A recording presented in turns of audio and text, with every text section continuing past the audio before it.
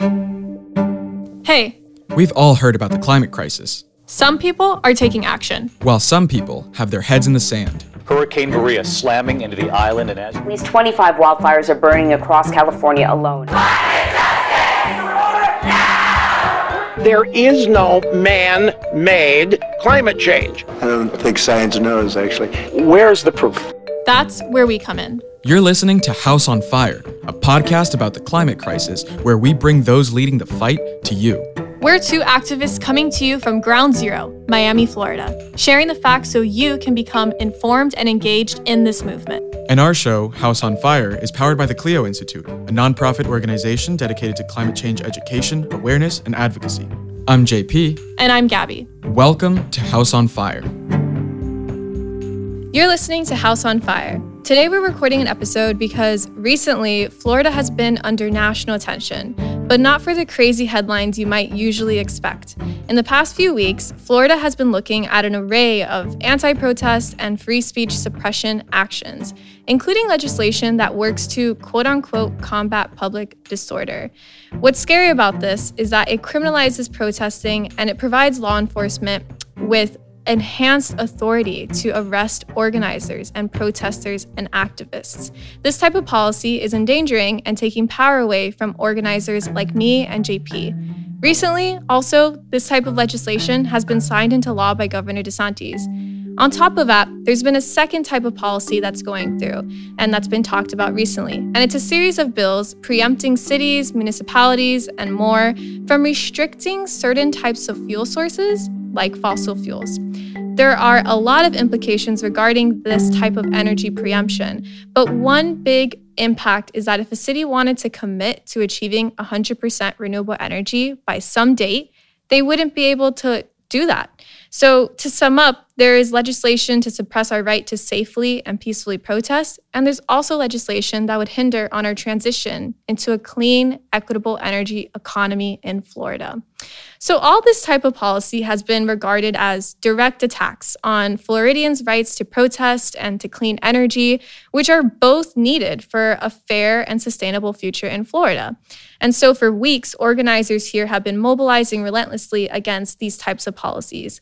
But a Florida Senate and House at our state legislature has been relatively successful with these policies. So us Floridians are now experiencing these waves of anti-protest and anti-climate actions. And we're witnessing an attack on free speech, on democracy, on science, and really the very power that we hold as people. So clearly, there's a lot for us to unpack here. So we're getting help today from one of Florida's loudest voices, leading the fight against these action, Florida House Representative Ana Eskamani. Representative Eskamani is one of Florida's most progressive leaders, championing Florida's issues in environmental, climate, economic, and racial justice. At only 30 years old, she is the first Iranian American elected to any public office in Florida, representing District 47 in Orange County. Also, my co-host JP will be joining this conversation with Representative Eskamani, and he's going to be giving us the perspective from an organizer for climate and social justice in Florida. So let's get into it. Hi, Ana. Hello. Thanks so much for having me. Thanks so much for joining us. And hey, JP. Hey, happy to be back. Awesome. So like we start pretty much every conversation we have with our guests on House on Fire, Ana, I want to ask you, what's your story and how did it bring you to the type of work that you do today? Well, I really appreciate the invitation and thank you for your leadership on such critical intersectional issues. My introduction to civics and public policy really just came as growing up in a working class neighborhood as a daughter of immigrants. My parents came from two different parts of Iran, but met in Orlando working at the same donut shop. And I will say my connection to caring about Mama Earth, I think is really much rooted in my cultural identity because my family celebrates some of the most ancient Persian holidays, which are very much rooted in spring, in rejuvenation, in water. And because my family did not have a lot of money, the activities that we would do to spend time as a family were often going to the park or going to the beach, things that didn't really have a ticket cost to them, but were still really memorable experiences. And we'd spend the whole day at the beach just playing in the sand and enjoying what this earth has. And growing up, you start realizing that these really precious resources are not being treated appropriately. And whether it's, by development or polluters or the lack of regulation, and you just kind of get a deeper perspective on how the personal is political and how public policy impacts the future of this state, its economy, but also the health and well-being of its natural resources and the critters who rely on the natural resources. And so everything for me always goes back to my roots as growing up in Central Florida. And my mom actually did pass away when I was 13 years old. So my passion for women's issues and access to healthcare and really looking at holistic policy approaches to solving problems also comes from my own lived experiences in navigating some really difficult situations, not always having safety nets there or the support there to get me through it. Yeah, and I really appreciate that story, and it's really powerful. And it really boils down to how politics and policy boils down to the personal level, right? A lot of our experiences and what gets taken up into law are really formative to us. And right now, one thing that I personally feel as both just a young person and an organizer is a lot of fear when we talk about, the themes of legislation that are going about Florida right now and being passed, anything from anti-protest to anti-vote to anti-climate stuff. And I'm also holding the fact that often these sorts of policies are, quote, solutions, right? Maybe they're not the right solutions, but they're brought up as solutions to certain problems. What do you think these policies are a response to, or how do they come to be? Yeah, it's a great question, JP. And it's frustrating because there was a point you just made around solving problems. I'm a problem solver. Give me a problem. I don't want to ever say no to you. I want to try to solve it. And sometimes it's not my office that can do it. Sometimes it's a connection we make. Sometimes we have to find money to pay for something. But we're always trying to solve problems. And I will tell you the problems that my legislative office have faced for the last year have included the unemployment system, have included affordable housing, renters issues, the need for more civil legal aid support to deal with these type of issues, vaccine access, equitable healthcare, and then you get into the nitty gritty about water quality. And, those are the problems that we have faced alongside systematic racism, which more and more Americans are understanding is a problem. Even if you're not directly impacted by it in the way others are, you do realize that your equity is tied to the equity of those around you. So there's this collective understanding that we have to do better to be better, right? And then you get to Tallahassee and it just feels like, my goodness, like everyone is creating pretend problems and solving those pretend problems. And it often seems like it's very politically driven, like it's not actually grounded in legitimate concerns that are being brought to us. And whether it was House Bill 1 or the efforts to ban trans girls from playing in sports, of course the most recent election bill, it's like windmills. You know what I mean? It's like these are not real problems, but you're creating the optics like they are, and it's very frustrating. Yeah. No, I understand what you're saying there. They're not really problems that are addressing the needs of people, right? And so I think that with the recent legislation that's gone through with Florida, a lot of people it's kind of opened people's eyes that the Florida legislature is even a thing. A lot of people did not even realize that that there are bills that go through at a state level. And what that shows me is that maybe a lot of people don't even realize how these things will affect their lives, their daily lives. And, bills related to anti-protest and anti-clean energy. Could you maybe talk a little bit more about how these types of policies impact our daily lives for somebody who may not really be able to see that day to day? Oh my gosh, I would love to, because you are right. A lot of folks watch what's happening in Congress. They watch what's happening in the White House, and rightly so, because obviously really important policies come out of DC. But at the end of the day, local government is where the biggest impact is had on your daily life. And that includes cities and counties alongside the state legislature. And I do think that some of these policy proposals have created an environment where a lot of Floridians, especially young people, are waking up to the state legislature. And the attempted changes of Bright Futures, by the way, another good example of young people like coming out, organizing, and stopping that bill. But yeah, so every issue you can think of intersects with the state legislature. First of all, our constitutional responsibility is to pass a balanced budget. And this budget was huge. We had $10 billion from the Biden administration. It's the largest budget in Florida history at $101 billion. And it does prioritize water projects. It unfortunately cuts housing dollars compared to what it should be, but it is more than what they usually raid out of the Housing Trust Fund. But the budget is important because a budget details the values of a community, right? So what we're paying for gives you an in-depth look on what we value as people, as elected officials, as representatives. Now, policy, you mentioned clean energy and environmental policies. So everything from regulation of pollutants to regulation of utility companies, to renewable energy goals, to preemption, to the potential of a carbon tax or piloting electric vehicle programs, like all of that comes down to Tallahassee. Right. And it just, further demonstrates too how important it is that folks get connected to local government, because Florida, though we're the Sunshine State, I know y'all know this, we don't have any renewable energy goals. And like you mentioned in your introduction, the legislature has actually been making it harder for local governments to pursue renewable energy production. And they're preempting what can happen at gas stations and energy production locally. And I mean, they're ignoring racial justice from an environmental justice lens. So yeah, a lot of important work that happens at a state level, and we need more folks to be plugged in. Yeah, and I mean, I totally hear that. And it's like, we're talking about things like racial justice and climate justice, which are very real problems that our state faces.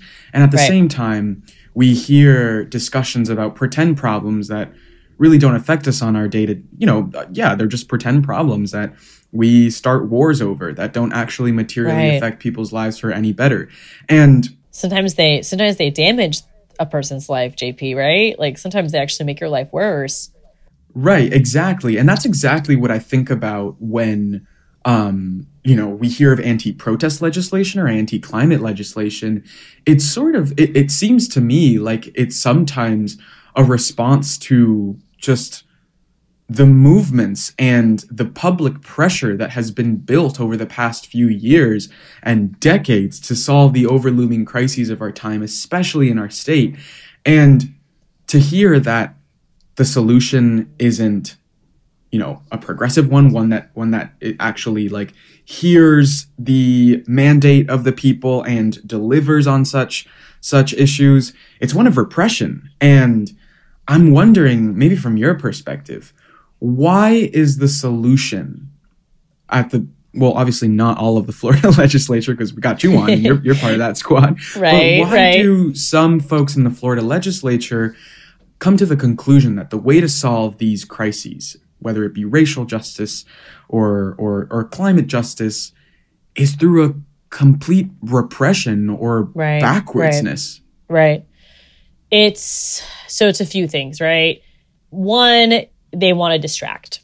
Like I think at ignoring these problems and creating new pretend sensational problems and then slaying that problem is an easier path to take, and one that gives you a lot of media hits. It gives you fundraising opportunities. Like it's super gross and slimy.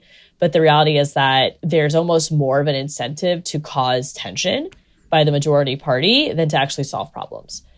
And so I mentioned earlier, like pretend problems. I would also call them boogeymen, it's like we create boogeymen as these enemies, but they're not real enemies. But then they're the lawmakers that are a part of this effort, like they slay those enemies and then they celebrate a victory. And it's like, you actually didn't even do anything, you know, or you actually made someone's life more difficult because of this agenda. So it's very frustrating, again, knowing that legitimate problems are to be solved. We could collaborate on solving these problems, but instead the path you take is one that's easier and it's a distraction from actual real problems.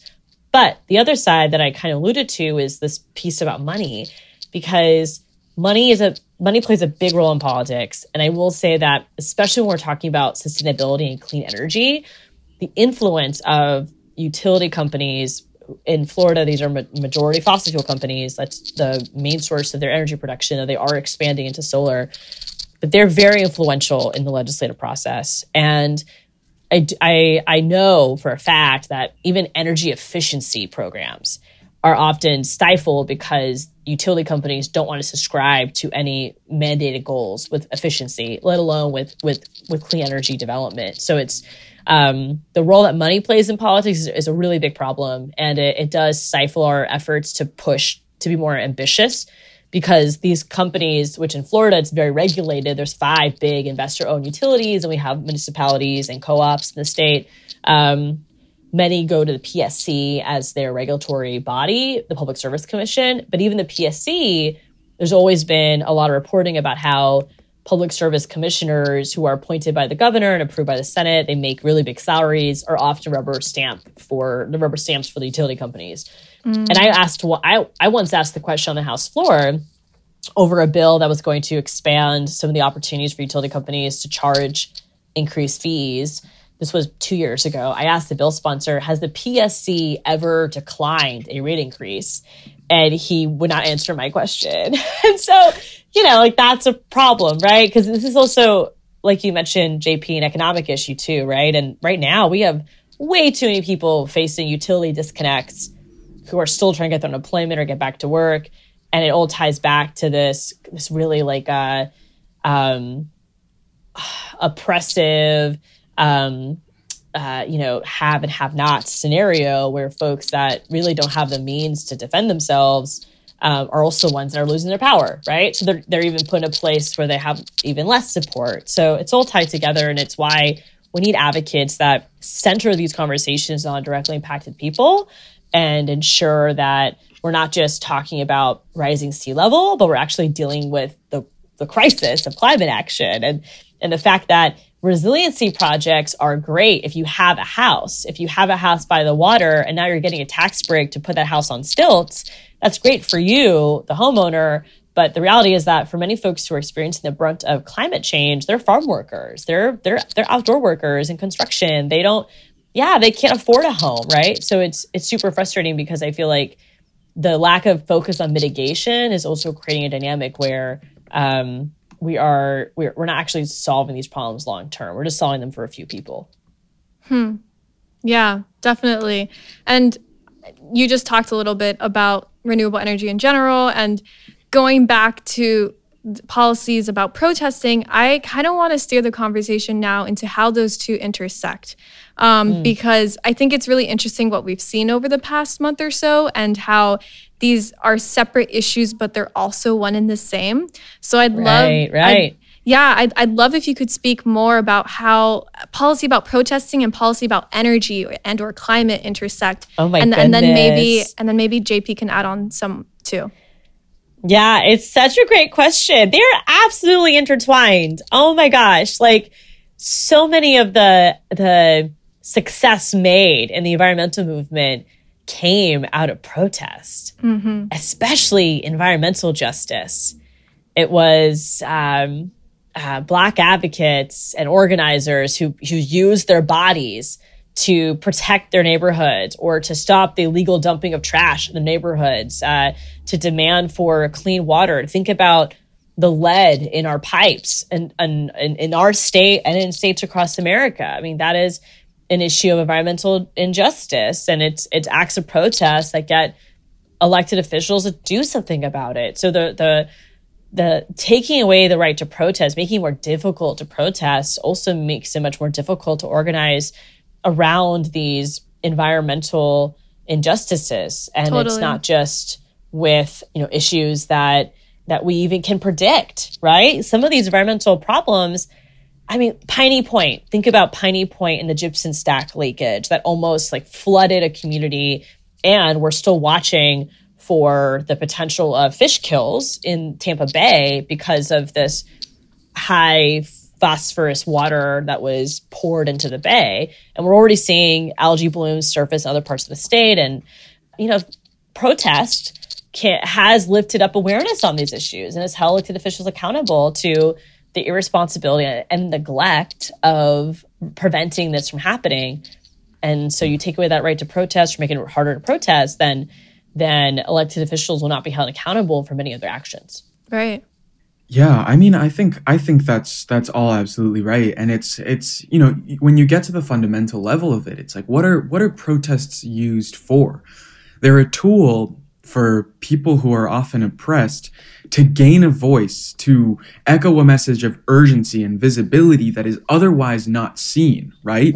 Right. It's voices that aren't often included in decision-making bodies. And so when you criminalize them, you're essentially criminalizing or further oppressing people.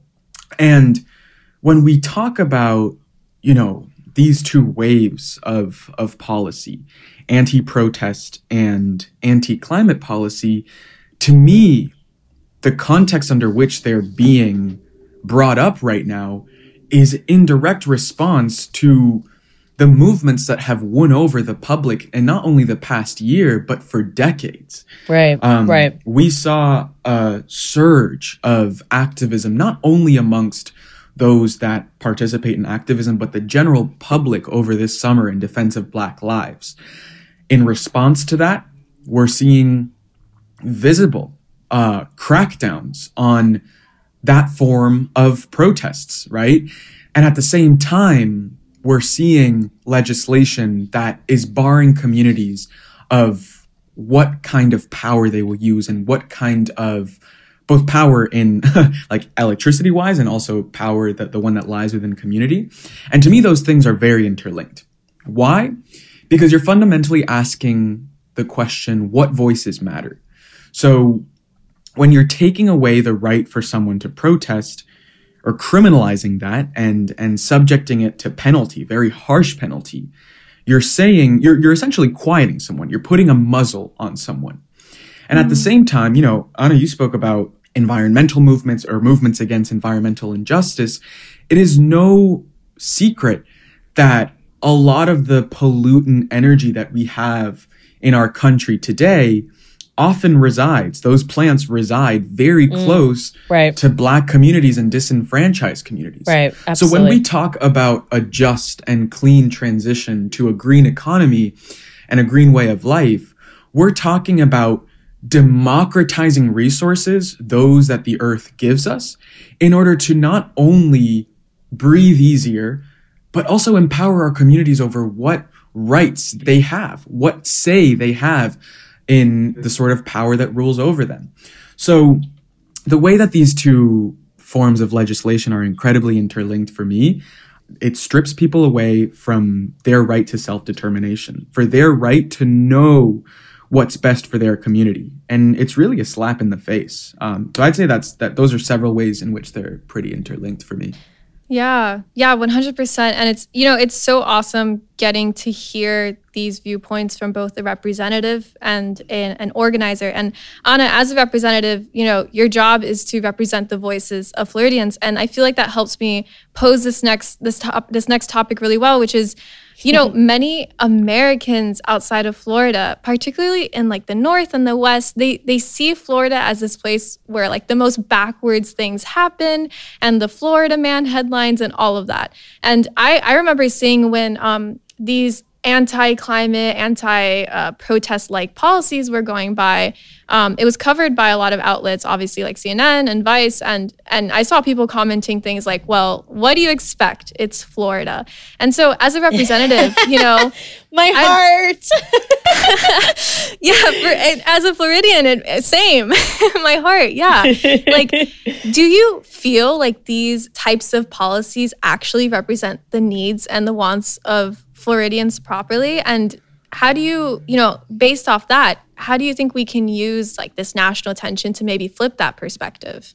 Oh my goodness, Gabby. It's just, no, it's so heartbreaking because it's not reflective of who we are. I am born and raised in this sweet state and in this sweet town. And I honestly, it's very frustrating because being a woman of color, I get, I am the brunt of a lot of xenophobic and misogynistic and just racist rhetoric, right? Even if I don't do anything, I get attacked and people tell me to leave Florida. And I read those type of comments on social media and it's just, my gut reaction is, this is my home. I'm not going to leave. Like, this is my home. And my voice, my vote, my work, it's just as valued as anyone else's. And the fact that you just are telling me to go home because you don't like my political perspective on something is so disrespectful, but completely ignores the value of my contributions and the value of any person's contributions here in this state.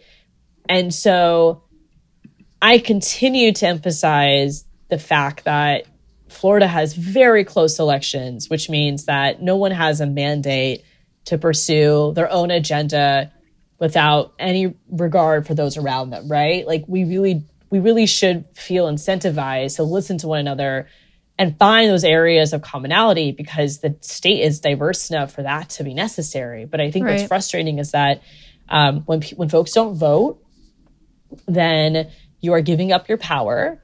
And then, of course, you have things like gerrymandering and redistricting is coming up. So folks need to continue to watch these seats be drawn because this is unfortunately a moment where seats are often drawn to benefit one party over the other, which makes it even harder to get that equity and parity in representation. But remember that if you don't vote, you are giving up your power to able to decide who represents you in these places of decision making.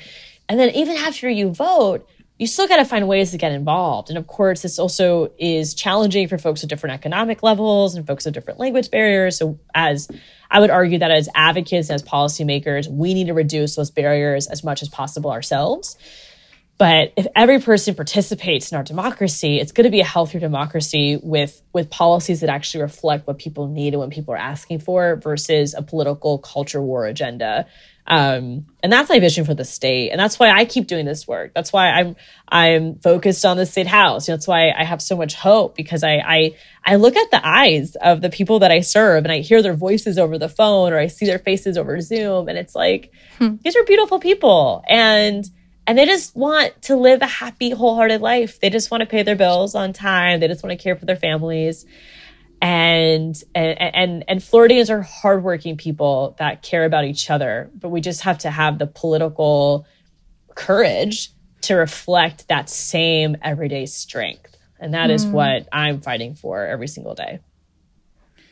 Yeah, I hear that 100%. And I think it's such a strange take too. It's baffling to me, really. Like, I remember it's very resonant because it's not only even with Florida.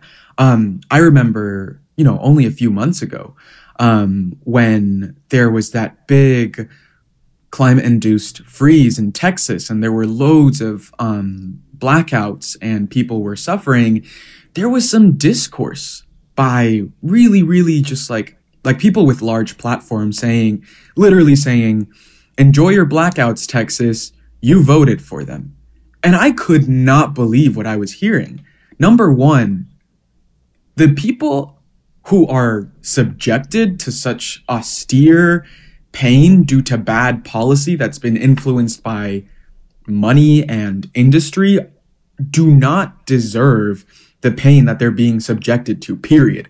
I don't know if that's so hard to understand for some people, but yes, they do not deserve that. And second of all, I don't think we should characterize problems of this magnitude as being, or framing the accountability to people who are hurting from them. It's really a resin case all around. And so when I think of Florida, I'm completely on board with what Anna said, right? We have amazing people here. We have people who really do just want the best for themselves and for their communities. And that is not being reflected at the level of power, and that's where the problem is. The problem doesn't reside with people being too backwards to understand what is in their best self-interest. It has to do with, decision makers listening more to profit margins rather than their own constituents. And then when we talk about voting and stuff like that, it's important to have an invigorated and healthy democracy where everyone can participate instead of a democracy where some votes matter more than others, where some voices matter more than others. And we can't also ignore the litany and array of anti-voter legislation that's going on too. So I hear that, like the problems that surround our state and the South in general are incredibly complex, and loads of the crises we have are due to some bad decision makers that don't have the best interests of the people at hand. But the people are never to blame for the crises that they find themselves in. And I am so on board with fighting with you on that, Anna. Awesome. I love it. Thanks, JP. Yeah. No, you guys said it. I literally could not resonate more with everything that was said. And I think a good way to kind of wrap up everything that was said about Florida and everything we're seeing happen at a statewide level is, how can Floridians help? How can Floridians be more engaged with what happens in Tallahassee? Clearly, we've seen that a lot of people aren't. And I think it's time that we learn more to be, how to be more engaged, right? So, Anna, please, how could Floridians be more engaged with your work, with what goes on in the Florida legislature, and just be more civically in it at a state level? I love it. I mean, the first thing that folks need to do is find out who your elected officials are at a state level. So you can go to myfloridahouse.gov, flsenate.gov, put in your address, identify these lawmakers, follow them on social media, keep tabs on us. You want to be engaged in the process as much as possible. And of course, if folks want to keep in touch with us and our work, we're on social media at Anna for Florida, all spelled out with 2 N's, at Anna for Florida, on Twitter, Facebook, Instagram, TikTok. Keep in touch. We have a lot of good work coming up. Awesome. Thank you so much, Anna. You're the best. Thank you again for coming on and talking to us. And I hope you have an incredible rest of your day. Thanks so much. You too. Thanks so much for having me. Thanks so much. And that's a perfect spot to end this episode. Thank you so much, Representative Eskamani, for joining us today. You just listened to House on Fire, a youth-led climate podcast powered by the Clio Institute. You can find us on Instagram at House on Fire Podcast, Twitter at House on Fire Pod, and listen to our show on all your favorite platforms for podcasts.